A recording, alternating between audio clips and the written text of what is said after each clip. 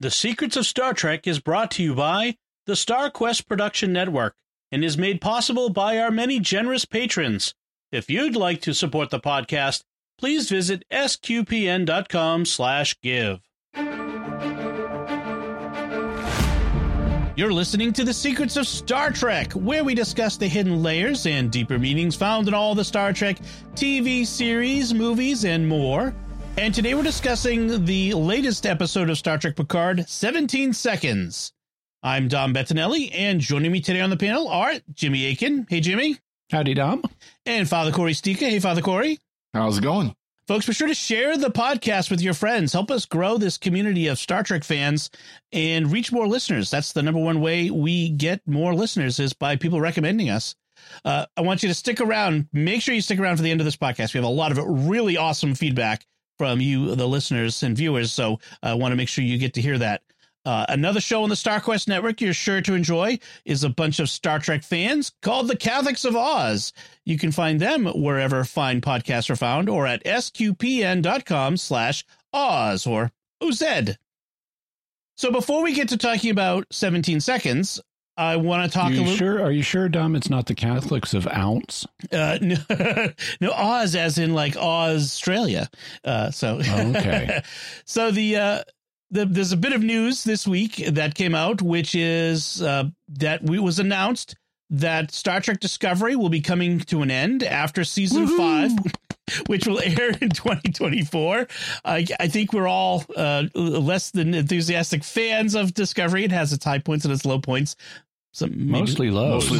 More low than high, I think. So I wanted to sort of react to that and discuss what we think it means. What does it maybe mean for future Star Trek, given that Discovery was the first of the, TV series to return after Enterprise. So what do y'all think? Well, so part of the decision may be ratings based, which may be, reflected in the poor quality of the show, which is just woke emotional therapy and with, not that great plotting. At least it was the last time I saw it. But a substantial chunk of the reason, and certainly how the studio is framing it, is a financial decision. Shows increase in their cost with each season because the Screen Actors Guild and other Hollywood unions have mandated pay raises each season. And so the costs go up for that reason. Also, thanks to the government printing all this lovely new money, we've had significant inflation. Mm-hmm. And that is, we haven't had in decades. So the costs have definitely gone up, and Discovery, as the longest running show of New Trek, is the most expensive. And so if you're gonna, if you're not getting the financial returns that you want on the show, it makes it the easy one to cancel. And so that's fine. They can use whatever justification they want. I'm just glad it didn't go 7 seasons, because 7 seasons, even with modern short seasons, would be considered a success. And I'm delighted that they didn't make it. I wanted to see this series fail, right, and it has failed. And so I'm happy for that reason. And hopefully, even though I'm certain they won't acknowledge it publicly, some of the lessons they've learned will stick. And because the other New Trek series have not been as bad, Lower Decks is not as bad. Prodigy is not as bad. Strange New Worlds is not as bad. Picard is not as bad. And so hopefully those lessons will stick, and future Trek going forward will be even more enjoyable. What do you think, Father Corey, about this news?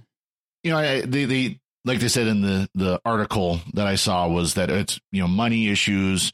Of course, we'll never know if it's a ratings thing for real, because that's one thing with these streaming services, is they can hide the ratings so much easier than they could when you had, Nielsen ratings for all the different shows. And, these shows had so many viewers at the time it broadcast. That's the other part of it, you know. And I wonder too if with these streaming services they can see much more clearly who's watching the reruns, who's going back and streaming, you know, season 1 2 years after it first released. And I bet this is just my impression, you know, other than the people who they like, you know, the USS Emotional Discovery, people aren't picking it up. And especially when you do have Picard, which is an improvement. You have Prodigy and Lower Decks, which are dramatic improvements over Discovery. You have Strange New Worlds, which breakout hit. I mean, that's one thing they're trumpeting to the skies. You know, Strange New Worlds, it's the best release we've had on Paramount Plus yet. You know, so, and that says a lot. It does. So I think they recognize that while Discovery is to be credited for bringing back television Star Trek, we're going to be glad to see the USS Discovery go off into the sunset or into the sun. Yes. Yeah. You know, I heard it said that, I know, and I don't see a reference to it, so I don't know how true this is, but Alex Kurtzman, who's running Star Trek right now for Paramount, saying that they're limiting the number of series that they have going at any one time, which just makes sense. You don't want to have, you know, it's to overstretch yourself, and that they can't start anything new until old ones end. So maybe this means that now that Discovery is ending, we're going to finally get that long rumored Section 31 series that they talked about long ago, that at one point Michelle Yeoh was going to be in, and maybe Alexander Siddig, you know, Dr. Bashir might be in. That would be really nice. I'd love to see that. Although some people are now talking about, and I don't know if this is just fan theories or if there's really something to it, a Worf Raffi series. That's just fan theories, but it, you know, I mean, it could happen. The cast has indicated their openness to, the next gen cast has indicated their openness to doing more. There are also reports, and again, I don't know how solid these are, of a Starfleet Academy series set in the 31st century or 32nd century, which would involve the, you know, later Discovery time period and might involve characters like Tilly. Mm-hmm. Okay. That's all we need is, you know, Beverly Hills 90210 set in Star Trek. Yeah. I mean, it could be done okay. I mean, that's the thing is I mean, it could be. Yeah. It could be. It could be. I mean, I've never made it bones about Tilly is one of my favorite characters from Discovery. I always enjoyed Tilly. So it could be okay. I kind of don't like the 31st century setting anyway. So I'm kind of wish they'd just come back to the 25th century or the 24th, or was it the 23rd? I forget what Strange New Worlds is. And do something in those. I kind of would like them to stick to the 25th century and just kind of go from there. But yeah, but the idea is Star Trek is successful overall, so let's keep doing good Star Trek. I would like to see the 22nd century because they had the opportunity with Enterprise and failed to realize what they needed to do with it, which was tell us the story of the Romulan War and the founding of the Federation. Yeah. So it was too late. Yeah. They finally we're starting to get around to it. And, oh, by the way, you're canceled. Right. Yeah. They did the temporal time war thing, and that was a whole distraction.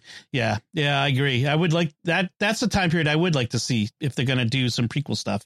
It would be fun.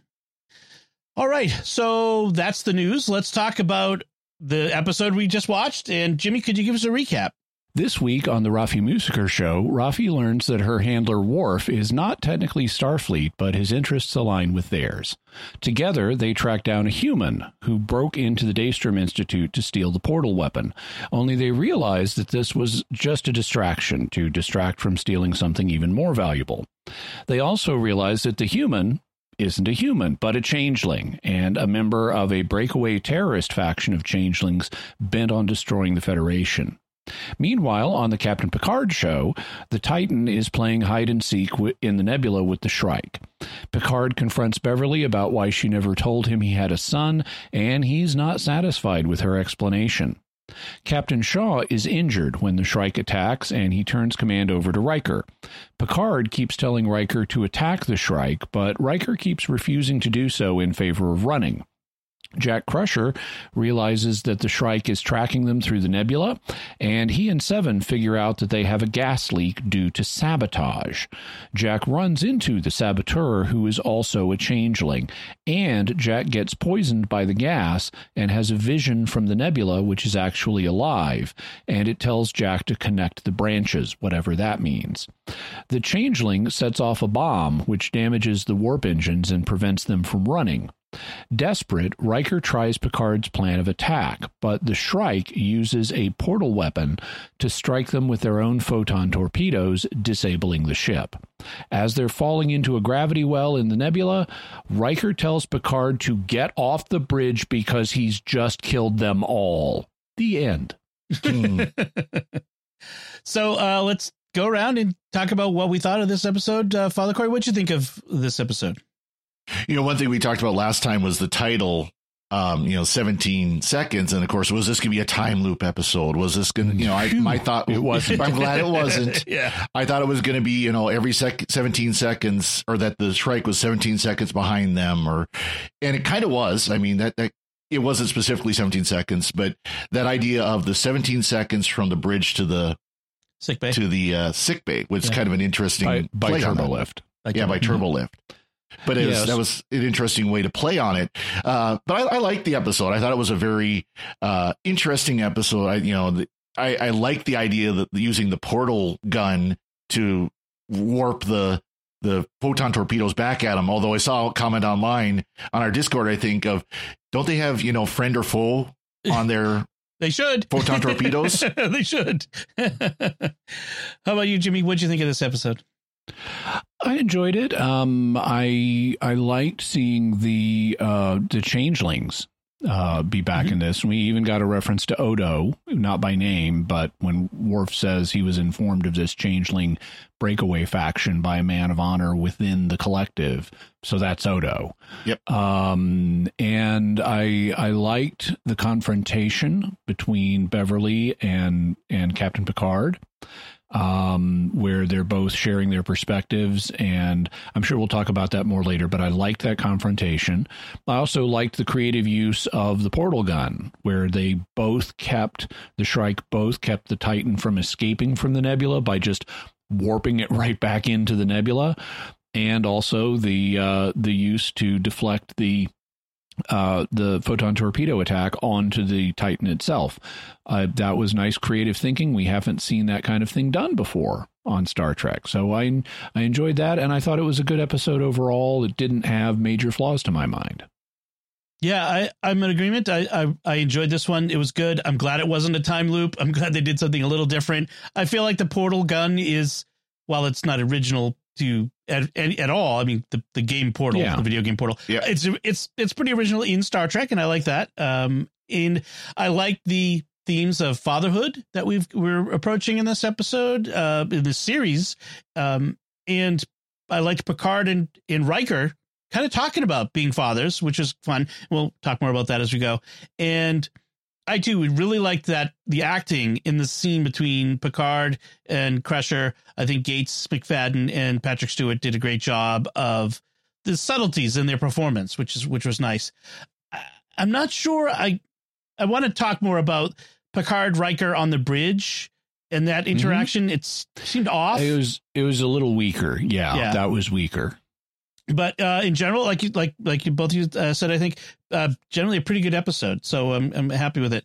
So let's dig in. One of the first things that happens is Beverly tells Jack, in the midst of the battle, they're going to need us. And I was curious what you thought she meant by the Titan crew are going to need us. Was it simply we're both doctors, and so we're going to need us to be doctors? Okay, I didn't know if that's that's how I took it. We should back up, though, to the opening flashback, which seems to be a thing now. They may open every episode with a flashback. This time we flash back to, and they don't say how many years ago it is, but before Riker's Riker's son has just been born, and Picard and Riker are having drinks in a bar. And Riker describes the birth of his son. He was on the bridge of the Titan when Deanna was in labor, and it was a rough labor, and it looked like they were going to lose the baby. Why that would be in the 24th century, I have no idea. Just beam the baby out. But it was a rough labor, and so they called him to sick bay thinking the baby was going to die. And he took the turbo lift, and it took 17 seconds. So that gives us the title. And then his son survived, and he talked about what a meaningful experience it was to see his son and hold his son, and how that is transformative when you are a father for the first time. And Picard, even though he was happy for Riker, has not had that experience. And so now during this episode, there's a part where Jack Crusher, who is not at all friendly to his father, and we're told Bev gave him the opportunity to go meet his father once he was old enough, and he refused. So, Picard feels snubbed by his own son. But then Jack Crusher gets injured, and he's in sick bay, and he may not live. And Picard is the one who has to go to sick bay, and we have his 17-second moment of going in a turbo lift to sick bay to see what you think is your dying son.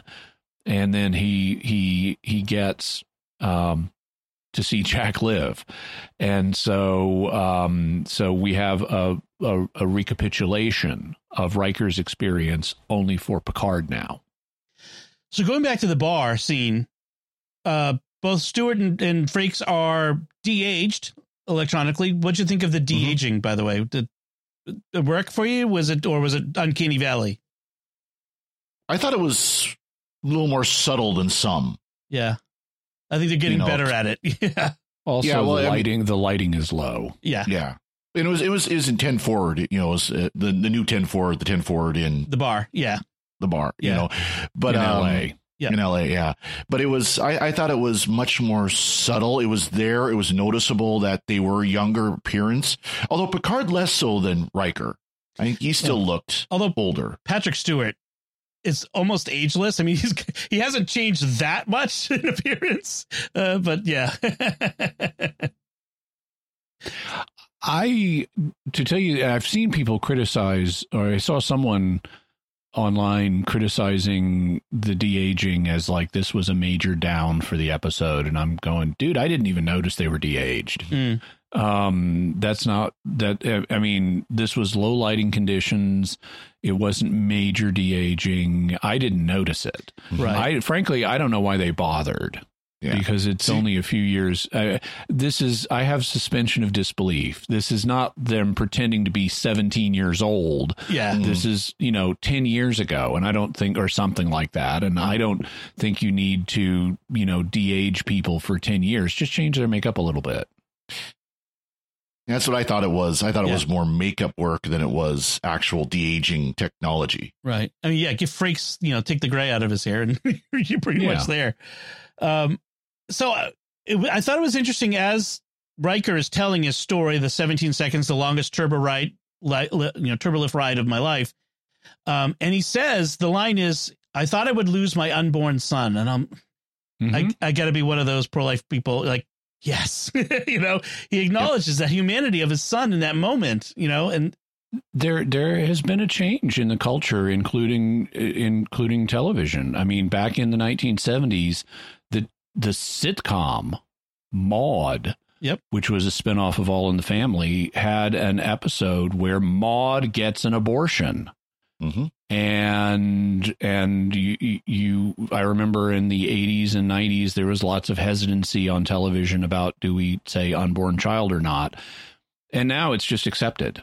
Yeah. There has been a positive change in the culture in that regard, even such that even liberal, evil Hollywood is going with the flow and talking about unborn children as children. And he says in that moment, is when he became a father. And I kind of, no, you became a father 9 months earlier.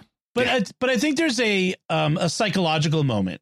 And I've talked to my wife about this, like, because when a woman's pregnant, she has the feeling, she knows that, she feels it. For a guy, we're kind of a little bit removed. We see, the belly getting bigger, and you could feel sometimes the baby moving.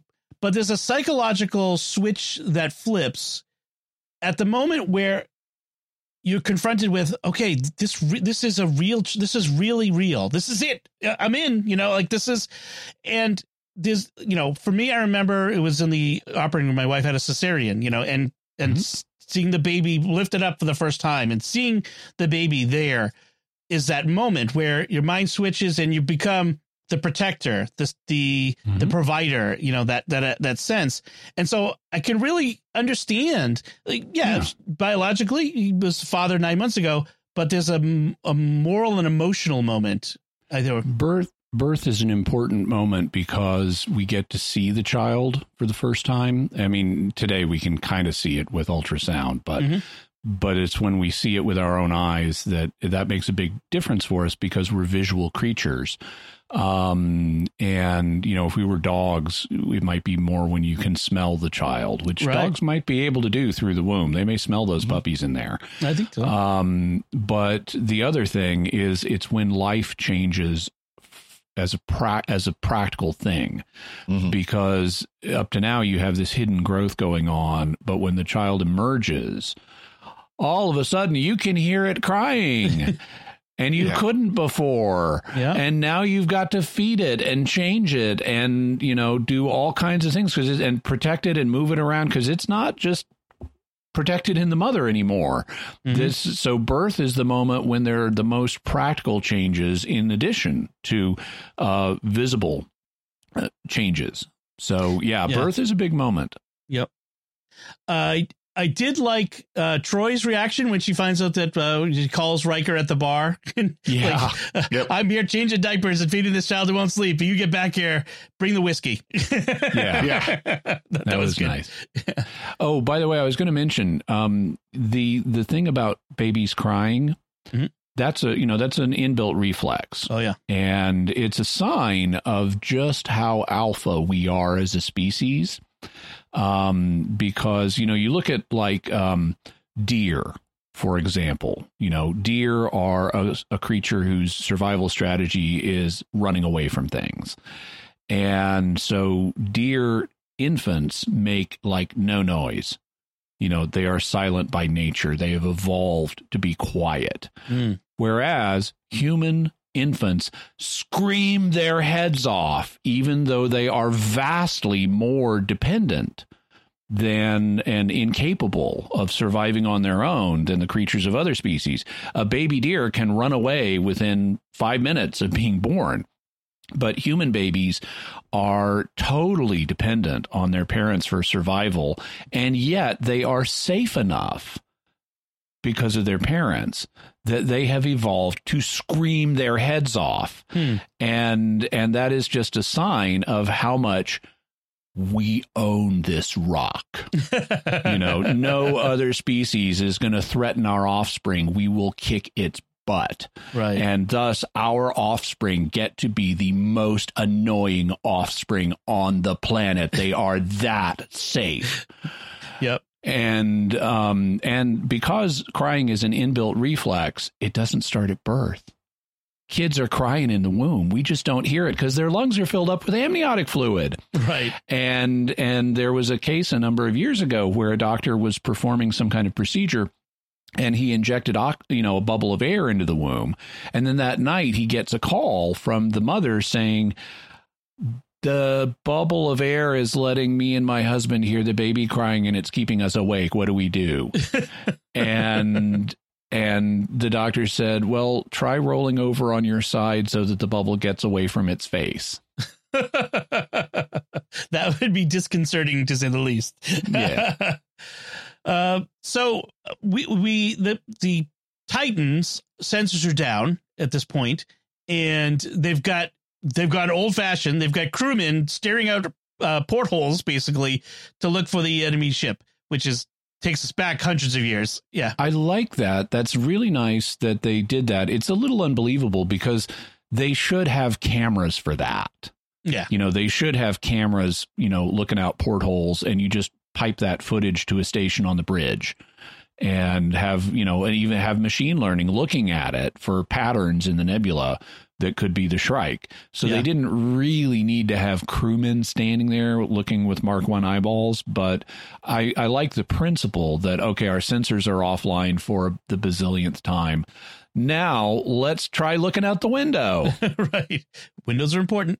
And one of the crewmen is the same guy who in the first episode gave Picard the side eye when he came aboard. I don't know if you guys remember that. So as they were piped aboard, Seven was taken. There was the camera focused on one guy who kind of gave a side glance at Picard. It was the same guy who turns out to be a changeling. And interesting that it's the changelings who are apparently the big bad here, or at least a faction of changelings. Apparently it's not going to be the conspiracy bugs like we were talking about last time. So what do you think of changelings as returning as perhaps the big bad? I thought it was fine. They have some history. They were an effective villain in Deep Space Nine, and a faction of them could be an effective villain here.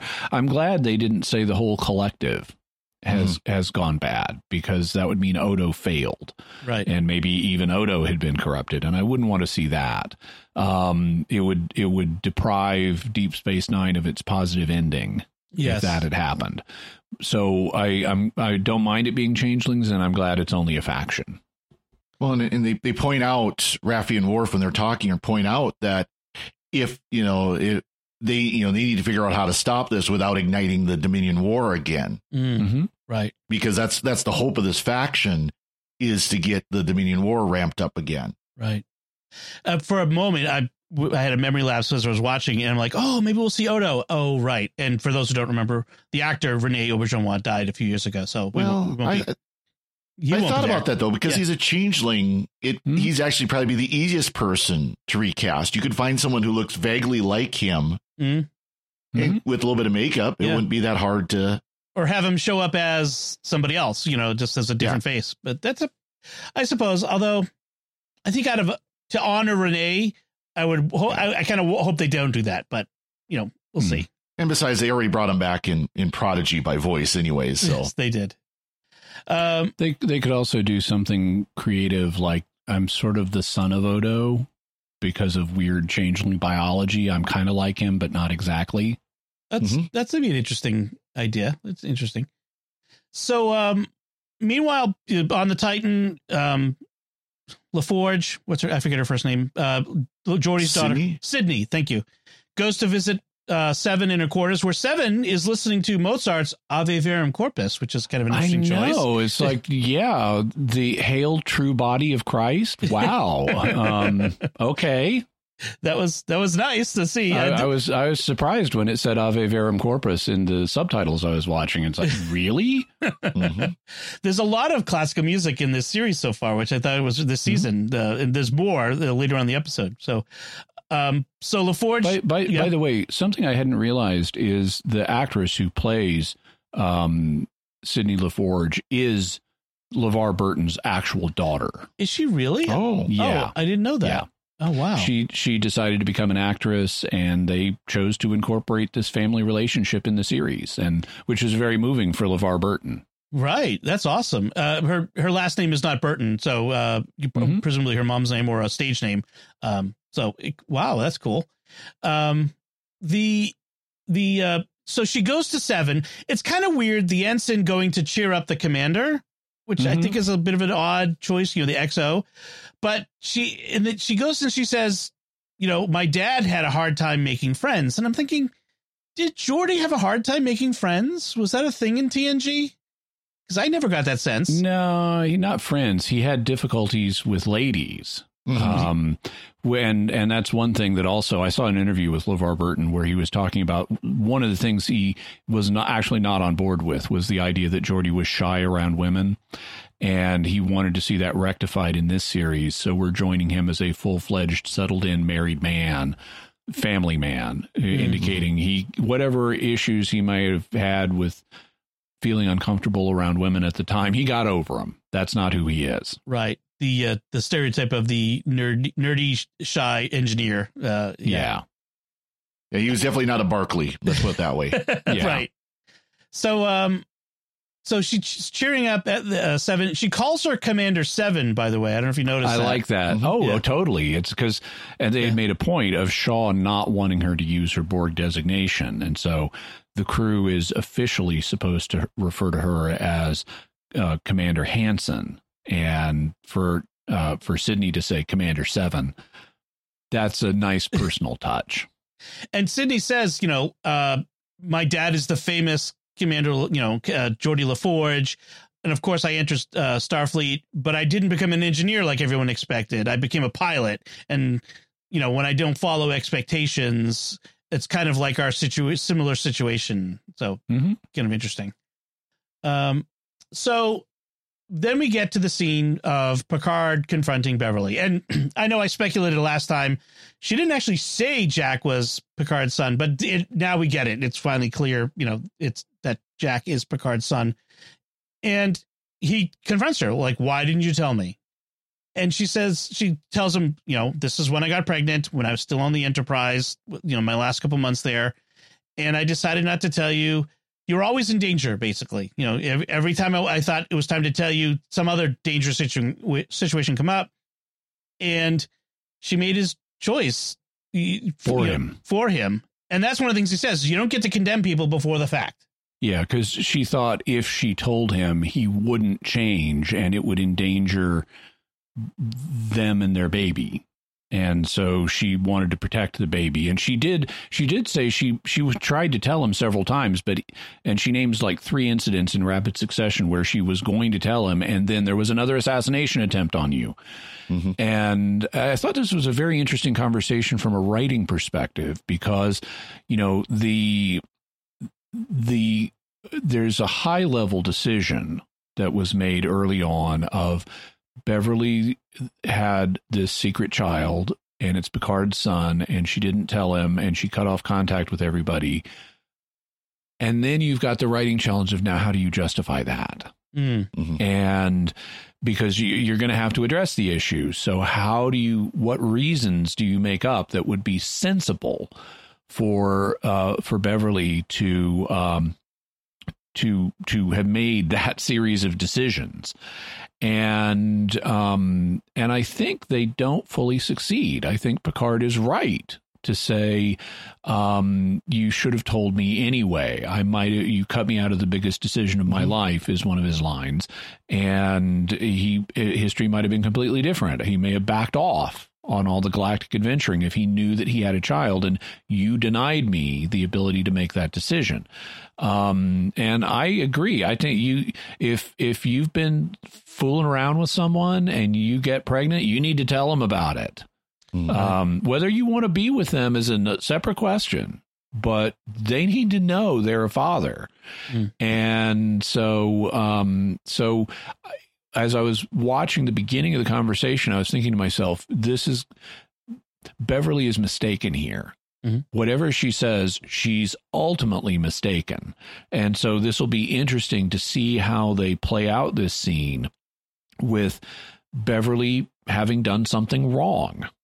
And how do they approach that? And can she come up with reasons that, even though they're not sufficient, take the edge off of it to the point that it's dramatically acceptable, given that she's a good person and has been established as a good person as a character?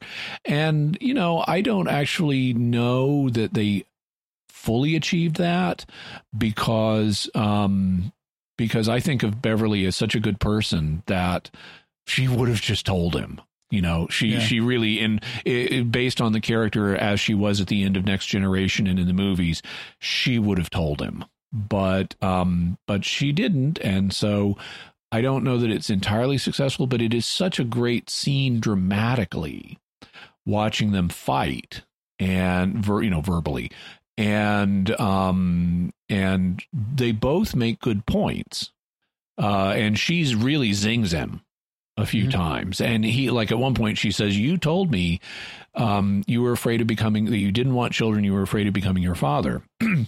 And we now have more background on his family of origin situation from last season.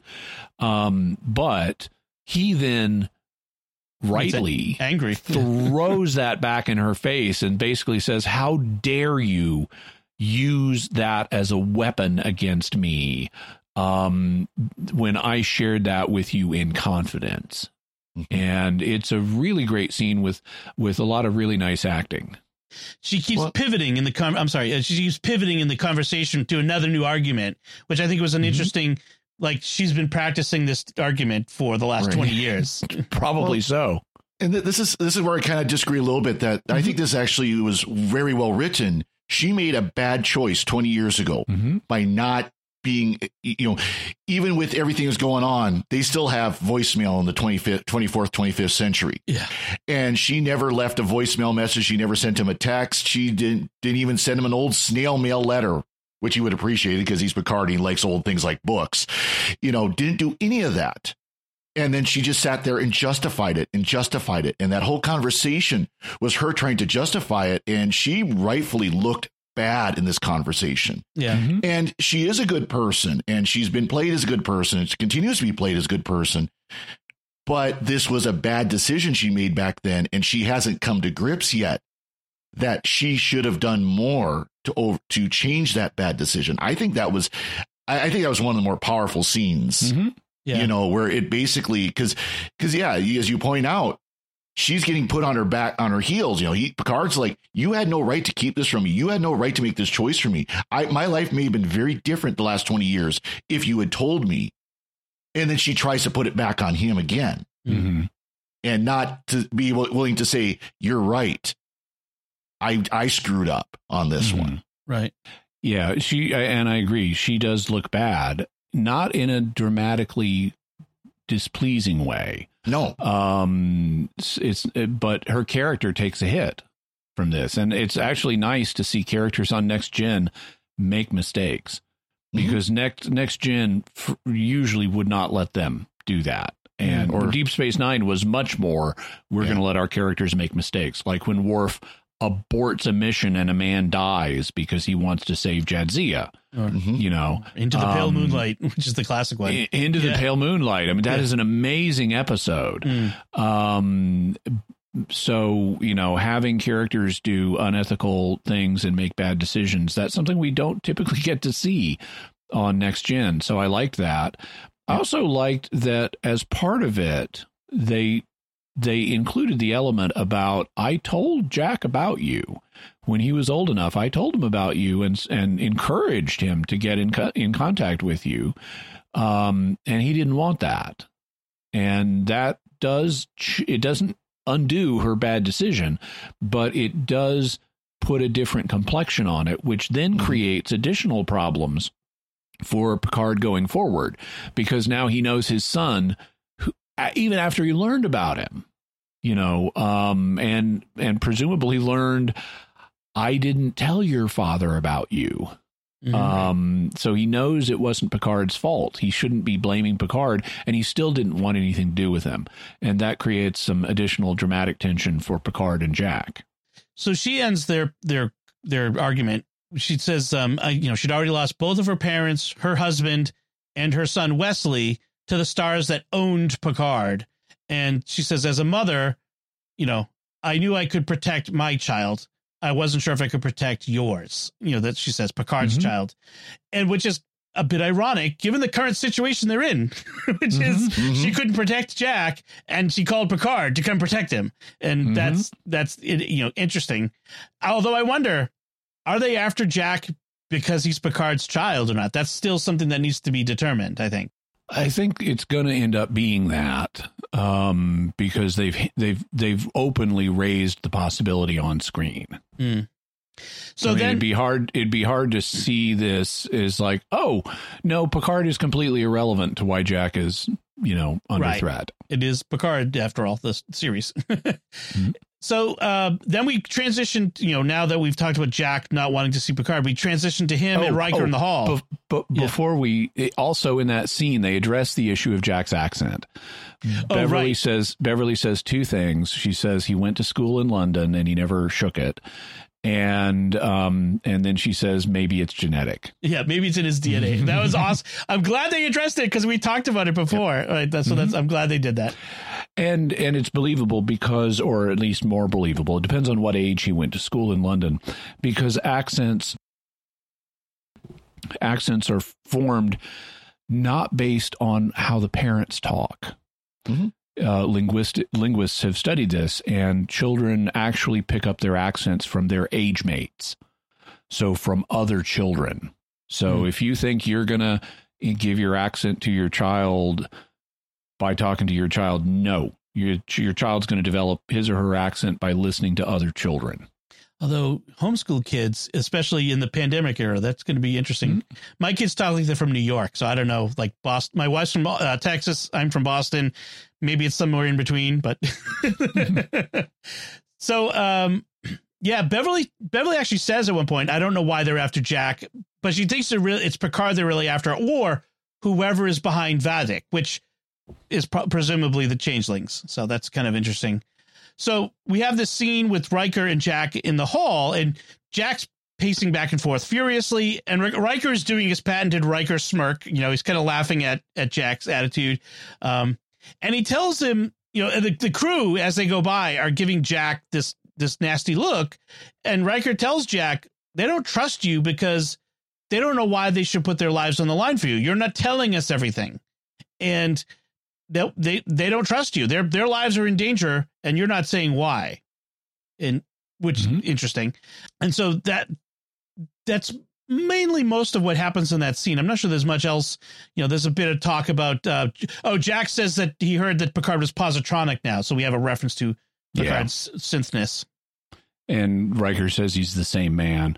Also, he tells Jack that you know, Jack responds to the bit about these people are putting their lives on the line for you, and they're not sure you're worth saving, you know, at the cost of their lives. And Jack is like, well, I didn't ask them to. And Riker's like, it doesn't matter that you didn't ask them to. Right. You're in this situation now. You may as well make them feel better about it. Right. If they're risking their lives for you. And after that, Jack does kind of turn. I mean, he did not have a previous relationship with Seven, but he starts teaming up with Seven. And he also helps out in the medical bay and things like that. And so I think that was kind of a conversation that caused Jack to take a different approach. Right. And then when Picard comes out and he and Riker get in the turbolift to go to the bridge, Picard basically tells Riker that the relationship is irreparable, that there's no way to fix what happened, which is obviously not going to be true. Not going to be true. Right. So back to the bridge. You mentioned that Shaw gets injured in one of the encounters with the Shrike. And he interestingly turns command over to Riker, which I think is an interesting move that he does, you know, for him to do. He doesn't call Seven to the bridge and put her back in, put her in command as the first officer, because she's been basically arrested. Riker's now in charge, and it's an interesting. I mean, Shaw doesn't have a whole lot of choice here, but it's still an interesting admission. Like, I think, in fact, he says this situation demands a man like you, not a man like me. Basically, you know. Well, he doesn't say it like that. He says, you got us into this, you're going to get us out. And he transfers the command codes to him. And in context, he's just been injured. He needs to go to sickbay for treatment. And obviously you can't command in a battle from sickbay when you're injured and being treated. So I would have set it up. I would have had him be injured a little more severely to make it more obvious to the viewer that he has to go get treated. Right. Because it wasn't, I mean, yeah, he's been knocked up, he's bleeding a little, he's been knocked around, he's been bleeding a little. That doesn't on Star Trek mean you've got to go be treated immediately. I would have had him be more severely injured to make that clearer. And he made the right choice rather than let's have Admiral Ancient be in command. Right. Riker is still of an age and disposition that he could make an effective combat commander, and so you're it. And he's still in Starfleet, whereas Picard is not. Yeah. And then they have this encounter with the Shrike where they use a torpedo in an interesting way to concuss it away. And Picard turns to Riker and says, "It might be time for you to start calling me number one," which is a nice, funny little that was a nice human moment. Yeah. So back to the Raffi Worf show, and we have back on La Sirena, we have Worf working out to Berlioz's opera, which we know how Klingons love their opera, so it's kind of fun. That was fun. Also, Worf has the best line. Yes. Was as Raffi is, she's woken up, she's adjusting to her new situation. She sees Worf doing his calisthenics, and he's, swinging the sword around and everything. And she doesn't know who he is because she only got brief, drugged out glimpses of him when he showed up in the previous episode.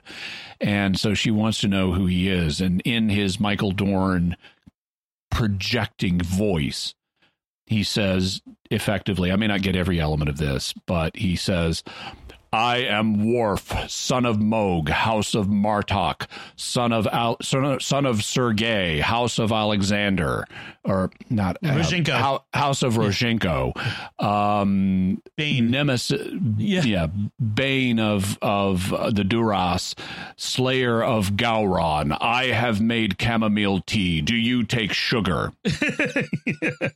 Which is great. I saw someone do a little meme with a Starbucks cup with all of that written on it, like all of his stuff, his name, and then someone asked on Twitter, "Is it chamomile tea inside?" And Terry Matalis, the showrunner, replied, "Of course, it was chamomile tea." I love that. Not prune juice, which is a warrior's drink, and so Worf reveals, more about being the handler. He's, like you mentioned in your recap, he's not in Starfleet, but our interests align, which is an interesting thing. I mean, he's retired Starfleet, so he's connected. He had could always reactivate him, but he's not currently serving. Right. And he says he discovered the guy who's really behind Sneed, not the Romulan fall guy whose head has been taken off, but this other guy. And he and Raffi are going to track him down because something bigger is coming. And we have this, I thought it was a kind of a good line, like when using a portal gun, stealing this portal gun apocalyptic device and using it to destroy an entire building in one shot is the distraction. Then that means whatever else is coming is going to be really bad. And so I thought that was a nice little moment there.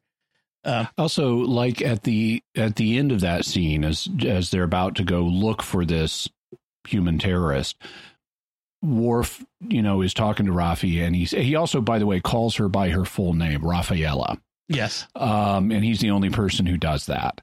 But he turns to her, and he's talking to her. He says, "You have served me well." And she says, she has a great line, and she says, "Whoa, where is all this past tense coming from?" Yeah. And then he invites her along on the mission. Is it me, or is Michael Dorn less boomy with his voice? I mean, you still get that stentorian, voice, the really great Worf voice, but it's less like snarling, I think. Is it? Do you think he's intentionally kind of the older, calmer Worf? It could be. He also, and I saw an interview with him where he was discussing this, because like one of the things that they had was, how is he going to appear? Were they going to redesign him like they redesigned other Klingons? Unfortunately, they did not make the boneheadedly stupid move of doing that. Worf Pun needs to look like no? Worf. Take it as you will. But they did have a question of like, how aged should he be? And they had shown him. We don't know really. I mean, it's at least somewhat undefined about how do Klingons age. I remember one source years ago that suggested Klingons actually age very rapidly because they have these rough, tough lives, and they burn through them quickly, and they don't live to be 200, and they age pretty quickly. But then Deep Space Nine contradicted that by bringing back all of the Klingons from the original series, and they're still alive, and they've just got gray hair now. And in the end of Next Gen, they showed a 20 years older Worf with gray hair. So they approached Michael Dorn about that, and he initially wasn't apparently too keen on going gray, but it was in their discussion, the idea of a particular character came up from Kill Bill, It's a martial arts master. I have never seen the Kill Bill movies, but there's a martial arts master who's Asian in them, and he has white hair. And he's got, actually, you look at his hair, he's got a kind of a mustache goatee thing that's kind of similar to Worf, and in the new series. And his this Asian martial arts master's hair is pure white, and he's like, he can kill anybody. And so even though he's old, he has not lost his deadliness. He can kill anybody. And they decided to model Worf on that. So they made him go totally white. And it's partly inspired by this Asian martial arts master from Kill Bill. Interesting. See, I figured with the voice, which was kind of the original question you brought up there, Dom, I wonder how much of it just has to do with we're dealing with 40 years newer recording technology. The sound is better. The editing software. In fact, it's editing software, not editing hardware now, and stuff like that. I just wonder if it's not so much age as it is just better technology. I think that could be part of one of the factors. Also, Michael Dorn's voice box has aged, by 30 years, and so he's got a 30-year-old older voice. And I think he is, I know when we get to feedback, we're going to talk about this. Is he a pacifist thing or not? And he's not. But he is older and wiser and more mature and more calculated. And I think he may be trying to project that sensibility with his voice, where he's not the angry, snarling young Klingon he used to be. So we go back to Titan after this, and we find out that the nebula is not a nebula per se. It is something else. It has electronic and biological signatures throughout it. Electrical signals. And is it because it's changeling planet inside? Are they sensing the change? At first, I thought that's what they were talking about, but maybe there's something else going on. Yeah, I think it's the nebula's alive. And that's why Jack had the vision. In Division, Seven appears to him and bends over him, and there are branches of some kind. They look kind of like blood vessels growing behind her on the ceiling. And the vision says to Jack, connect the branches, and I think it says, find me. And then he has a vision of a door opening, right? And so I think that the nebula is alive, or certainly there's something living down in the gravity well. I just had a thought. What if it's Wesley? Because Wesley showed up in last season. It's his brother. It's possible, but I would doubt that. Yeah. Also, if that were the case, why would it appear as a female? Right. That's true. Well, in any case, I wonder if it's also just how they get out of the nebula and away from the Shrike. That would be the solution, but we'll see that. That's speculation.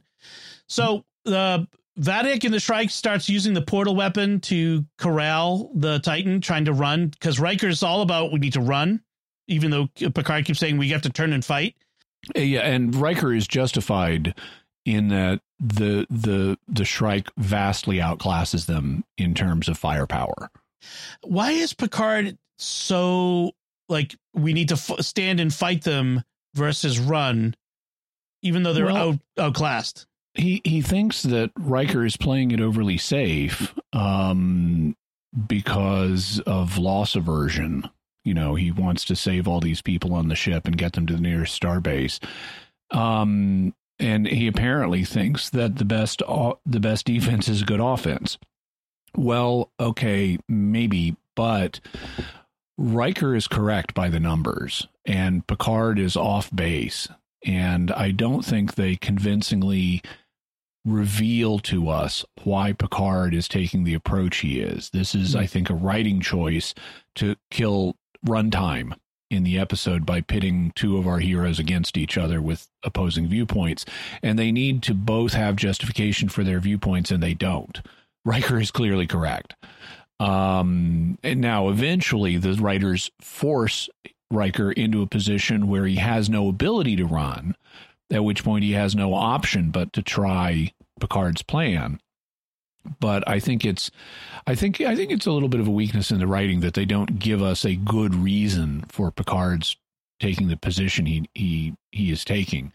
Also, and we alluded to this earlier, this is a weaker part of the episode, but Picard progressively becomes more and more aggressive. Aggressive, and ultimately he becomes insubordinate. Right. He is fairly late in the episode. He and Riker are on the bridge, and Picard is insisting that they attack the Shrike, and he is doing so in front of the crew. And he is thus undermining Riker's authority by critiquing the captain's plans in front of the crew. And that is insubordination. And I'm like, dude, you are insubordinate now. Right. And he's the legendary Picard and the captain who's substitute, whose authority is still. Yeah. And he's the acting first officer. Right. So this is a first officer against the captain conflict in front of the crew that you do not let happen. Mm. So I think now you can say, okay, bad writing, but you can also say sign of Picard aging. He is not what he used to be. Right. And we saw that a little bit in the last season, just like Picard's, sometimes being a little bit irrational or more angry than we remember him being at times and that sort of thing. So I think they're still playing with that. So we go back to Raffi and Worf. They've now captured this human that was behind Sneed, this human terrorist, and they're interrogating him aboard La Serena. And Raffi assumes that his demeanor is because he's suffering withdrawals. And they're doing good cop, bad cop. Worf gets to be good cop. I know. I love this. Raffi is bad. I love the good cop, bad cop routine with Raffi as bad cop and Worf is good cop. That is awesome. Right. Worf is calm and he's trying to appeal to him. At one point he says, there is no good, no bad. There's no such thing as good or bad. Anger isn't the way. Do you think he's really saying this? Is this just a gambit? I think it's a gambit. Worf clearly believes in good and evil, but he's trying to get this terrorist to reveal information. And terrorists frequently have a nihilistic worldview, or at least he imagines they do. And so he says, there is no good, there is no evil. You believe in your fight. Right, right. And that's about, when we start to, Worf figures it out before Raffi does, is that this isn't just an addict going through withdrawals. It's a changeling who's about to, who hasn't had enough time to regenerate, what I guess is they have to basically sleep in liquid form. And this guy is near the end of his wakeful activity period and is about to forcibly revert to goo in their presence. And he's trying to get through this situation before that happens and not succeeding. And he does reveal that the portal, like I mentioned before, the portal weapon was misdirection for something more dangerous that they stole from Daystrom that no one noticed. Do you think that's lore? Yeah. Or B4? Yeah. I think it's the Sung android that, yeah. Okay. That will be where that plays in. So my note here is he's a founder. The Dominion is back! Exclamation point. Which is was fun. I wonder if we'll get Jeffrey Combs as Wei Yun again. No, maybe not. That would be awesome. That would be awesome. I don't think we're getting anything of the actual Dominion. No. We're just going to have this breakaway branch that's probably not going to have the Vorta. I know. I was kind of hopeful. So Worf acknowledges there's a terrorist faction of the Changelings who've broken off, kind of inferring that Odo has let him know, and that Odo was a man of honor who would never let the Changelings become this and that sort of thing. So the Changeling, here with that reveal, we get the reveal of the Changeling aboard the Titan who sabotages the warp drive so they can't escape. And, it blows up a plasma conduit. And then also, just to tie up what happens with Worf and Raffi, the Changeling does revert to goo in front of them. Right. And it starts to try to escape in its goo form. And at least apparently Worf vaporizes it. Right. But we don't see it clearly enough that they could bring the changeling back next time, but it looked like Worf vaporized it. Right. And so meanwhile, the Shrike is running down the now warpless Titan, which can't escape. So Picard, Riker realizes, I do have to take Picard's advice. Now we really do have to turn and fight. And they start shooting torpedoes, and they use the portal device to redirect the torpedoes. He says, fire everything we've got, and which is a nice dramatic line. And then we see them fire 4 photon torpedoes. So apparently everything we've got was 4 photon torpedoes. Well, thankfully, they don't appear to be all that dangerous torpedoes, because they kind of explode harmlessly on the Titan's own shields when the portal redirects it. But they do fall into the gravity well that they've been trying to stay out of, and they fall into this dark area of the nebula. And to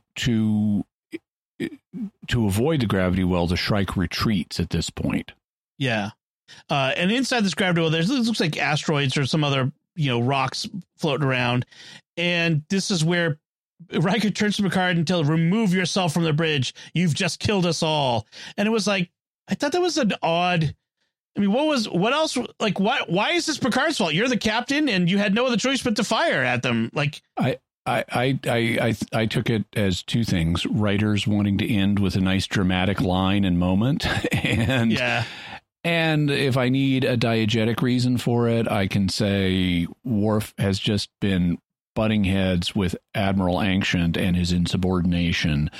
And even though it's not actually Picard's fault what just happened, he's just frustrated at this point, and Picard in particular is a source of frustration because he's been needling him all this time. Okay, finally tried your plan. It failed. We're dead. I don't want to see you anymore. Get out of here. Right. And like you said, that's where the episode ends. So final thoughts on this episode, Father Corey? Anything? Nothing here. Jimmy? No, I thought it was a good episode. I enjoyed it. Excellent. So I mentioned we get lots of feedback, so I want to share some of that now from our last episode, the Disengage, it was called. First, it comes from YouTube, where Rube's Good Brain Coffee writes, this episode reminded me of the time when Spock changed course for Vulcan without Kirk's permission. If I remember correctly, Kirk had also been asleep. And that was, which one was that? Amok Time. Oh, right. So yes. The name of that correspondent was what again? Rube's Good Brain Coffee. It sounds like a zombie beverage. Well, coffee is good for your brain. Great name, though. Yes. Like the name. Rob Cox on Facebook writes, yes, it is very much akin to Wrath of Khan, but I don't think to its detriment. After the second episode, I'm liking Captain Shaw. I'm looking forward to hearing what you guys thought. I continue to like Captain Shaw. Also, and I forgot to mention this, there's another Wrath of Khan-like moment in this episode, because after they realize that they have a gas leak that is allowing the Shrike to track them, they get the idea of let's discontinue the gas leak, and then when the trail runs out, they will stop and we will sneak up behind them. Right. Which is the 3-dimensional thinking that Kirk did in Wrath of Khan. And they do it. Unfortunately, unlike Khan, the Shrike actually has a portal gun that can throw your own photon torpedoes back at you. Yep. Then Julio Salazar via email writes, just a few lines to tell you how much I enjoy listening to your podcast, which is one of the best on the Star Trek fandom. I'm a big fan since TNG, and I follow the Trek universe even through the novels. That's why I found Riker's rank as captain surprising, as he had been promoted to admiral in the Fall series. It's a shame that apparently those stories are no longer part of the canon. Anyway, let me congratulate all of you for the program. It's well organized, insightful, and entertaining all along. And just to comment on the disengaged feedback part, I also think that providing some balance is important and necessary. It gives a wider variety to the universe and to your show. Big hugs from Peru. Gracias, Julio. I on the subject of canon in Star Trek, my understanding is unfortunately it's not like Star Wars or Babylon 5 or Doctor Who, where the tie-in media are generally assumed to be canonical by the creators. However, my approach would be, this is just an alternate timeline. And so if you like a series of novels where Riker's an admiral, that's just an alternate timeline. Like the Kelvin timeline. Yeah, a lot. I've read a lot of Star Trek novels, and a lot of stuff that they wrote to take place after the series had all ended has all been thrown out. You know, everything having to do with DS9, everything having to do with Picard and Crusher getting married and having a kid in the books. Mm-hmm. So yeah, unfortunately, none of that has ever been recognized as canon for whatever has been filmed. Kara from Discord writes, I wanted to add to the discussion of Jimmy sometimes taking a more critical approach on the episodes by commending all of you on being, as Dom said, picky fans. I listen to your podcast rather than others because you're doing more than just summarizing and enthusing. You ask good questions and challenge the writers in ways that I would not think to. I think this show, like many on the network, helped make consuming media more than just a passive experience. If a producer or writer for the shows ever finds secrets of Star Trek, I think they would be challenged to do better in how they create the universe. All that to say, you're doing a great job, and I'm enjoying watching through Picard with you. Thank you, Kara. Thank you. Yeah, I appreciate that. I don't indulge in a huge amount of watching other, Star Trek fan reactions. I do a little bit. I see sometimes like videos by Trek Culture on YouTube, and there is this phenomenon of recap and gush, and among some outlets, and I don't find it very satisfying, which is why I don't watch it, because I'm not interested in just watching someone gush. I want to understand, and I want to think about writing choices and so forth. At least Trek Culture, when they do stuff, they tend to be pretty gushy, but they also do have something they call ups and downs for an episode review format, where they give an up, meaning they liked something, to one aspect of an episode, and give a down, meaning they didn't like it, to another aspect of the same episode that they're reviewing. And so they are trying to be at least somewhat critical.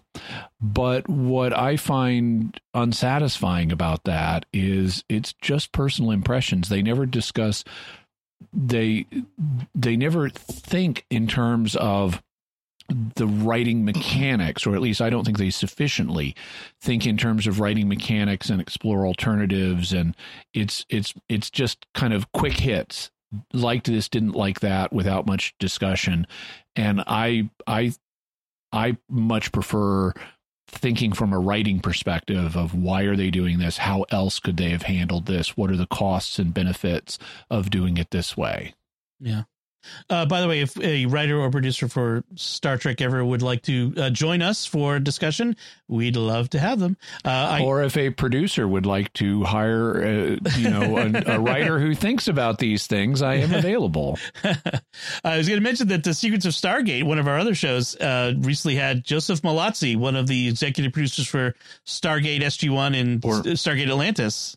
We just recorded an interview with him that will come out as our 100th episode. Nice. Yeah, in a few weeks. So we're open to that. Our next feedback comes from Brian on Patreon, who writes, I was a little disappointed by Worf. There was a trailer that had him telling Riker he was a pacifist, after which Riker says, we're all going to die. Then when we see him in this episode, he kills 4 people. I'm confused as to where this is going. So I can shed some light on this, because I did watch an interview. It had Jonathan Frakes and Michael Dorn and LeVar Burton and the Terry Matalas in it, and they addressed this question. The interviewer was talking to them, and they pointed out this "Is Worf a pacifist?" scene that had been in the trailer, and had been somewhat divisive in fandom, and what they said. And so I think this is an illustration of, and I'd even seen a remark from someone connected with the program saying the trailer is taking footage out of context. So the things that you're seeing in the trailer don't necessarily mean what you would think taking them in isolation. And this appears to be an example of that. So it's where the trailer, which is designed to tease you and get you interested in watching, is misleading, and they basically said it's a joke. Worf, even though he has matured and may not be as inclined to violence as his first recourse as he previously was, he's not a pacifist. And so this is basically a joke. And Michael Dorn was like, yeah, did you notice the big, huge sword on his back? He's clearly not a pacifist. I was wondering. You should have marked that feedback as spoilers, Dom. Right. That's spoilers for later in the series. So Right. I was thinking, going to speculate that maybe Klingon pacifist is different from what humans might think of as pacifist. Klingon pacifist may not be against all violence, but that brings up a whole nother issue of trailers and marketing departments making deceptive trailers, and that's really annoying. Brett, well, we've already seen an example of that, where in the trailer we had this shot of Beverly saying it will be what it's always been. Attempts on your life. Right. And they made it sound like that's our adventure. Right. And in context, it's her justifying why she never told him about Jack, because it is what it always was. Attempts on your life. That's why I didn't tell you about Jack. Right. Brett sends an email. I just wanted to drop a quick line about the realistic nature of the head in Disengaged, the severed Romulan head. The disengaged head. The disengaged head. While I agree that the head does not look realistic at all, a lot of shows have had to deal with this issue. There was actually a time when television shows tried to go for more realistic, more blood, for example. What they found, however, was that people had become so used to how blood and gore looked on TV that it made the realistic stuff look fake. I've actually spoken with jurors after trial. Brett's apparently an attorney, who questioned whether something they saw, not to be too graphic, but I believe it was an arm, was real or not because it looked fake.